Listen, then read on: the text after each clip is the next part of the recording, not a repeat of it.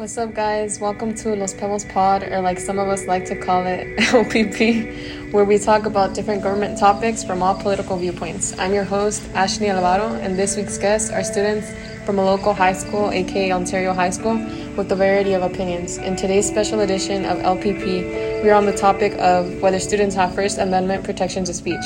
Our first guest would like to keep their identity disclosed. I'm just kidding. Her name is Dana. Welcome to the show, Dana. Thank you for coming. Thank you for having me. So, Dana, what is your opinion on whether students have First Amendment protections of speech? I actually do believe that students have First Amendment protections of speech at school. Do you have any evidence that backs up your opinion? Yeah, actually I do. So I'm going to start off by mentioning a case that happened back in the day, but it's still relevant today. The case is Tinker versus Fraser. In this case, students wore black armbands to school to show support for a truce in the Vietnam War. Then the school decided to create a policy stating that any student wearing an armband would be asked to remove it. If the students refused to remove the armbands, they'd actually be suspended. As a result, the students took the school district to court for violating their First Amendment rights.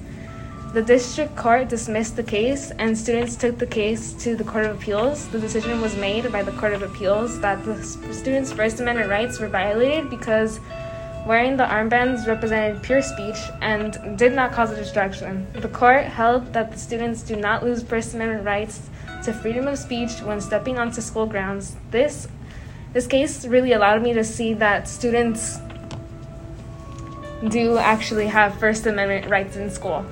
Thank you, Dana, for sharing. Your opinion provides us with a good background on why students do have First Amendment rights. However, our next guest has a different opinion. Welcome, Jenny, to the pod. I heard you have a different opinion than our previous guest. Would you mind sharing? Thanks, Ashley. I would like to share my opinion. Go ahead and share your opinion on why students don't have First Amendment rights, because according to Dana, students do have them as long as they're not making a distraction. What do you think about this? Well, I think that students don't have First Amendment rights of speech in school because in the case Morse versus Frederick, a senior, Joseph Frederick, held up a banner saying "Bong hits for Jesus" during an Olympic torch relay, which was a school-supervised activity, and it was taken down and Joseph was suspended for 10 days. The court decided that the school had every right to take down the poster because the phrase on the sign could be seen as promoting illegal drug use. But in my opinion, Joseph was just trying to express himself with words regardless of what they were. Thank you, Jenny, for sharing. Our next guest is named Marily. Welcome, Marily. So, Marily, what's your opinion on whether students have First Amendment rights in school? My opinion on whether students should have First Amendment rights is that there are two sides to the coin. I think their freedom of speech should be protected at school if it is political. Why do you think that?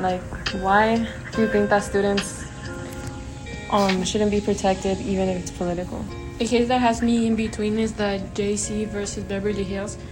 This case has me in between because, yes, their First Amendment rights should be protected. It is freedom of speech, and the school shouldn't interfere with it because it was not on school property.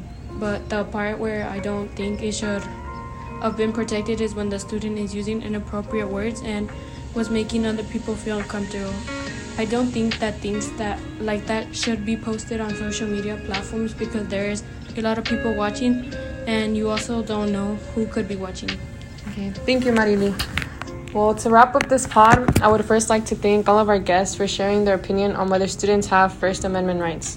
Through the examples and information that was given by our guests, you're able to see that it really just depends on what the student is trying to express.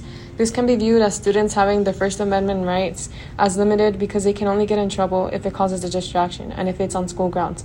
But there's many who think that, like most of our guests said, that we don't, but we should, which is why many lie in between, just like Marily. Thank you.